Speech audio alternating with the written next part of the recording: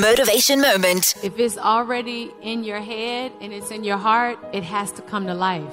I don't think God gives us ideas for them to just stay dormant inside of our bodies and inside of our thoughts. We're supposed to let them out. That's one. Two, I have a board next to my bed of all the different things that I want to do. And some of them always like, can I do that? Can I do that? Can I make a movie? Can I write a movie? I want to do all those things.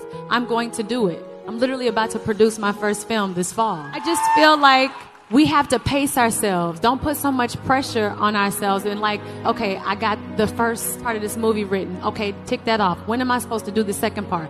Like give yourself like a chart so that you can actually put everything into perspective. So you have to help yourself find your own way, and you have to be your biggest fan and say, oh, I'm not done. Let's go. What I need to do today.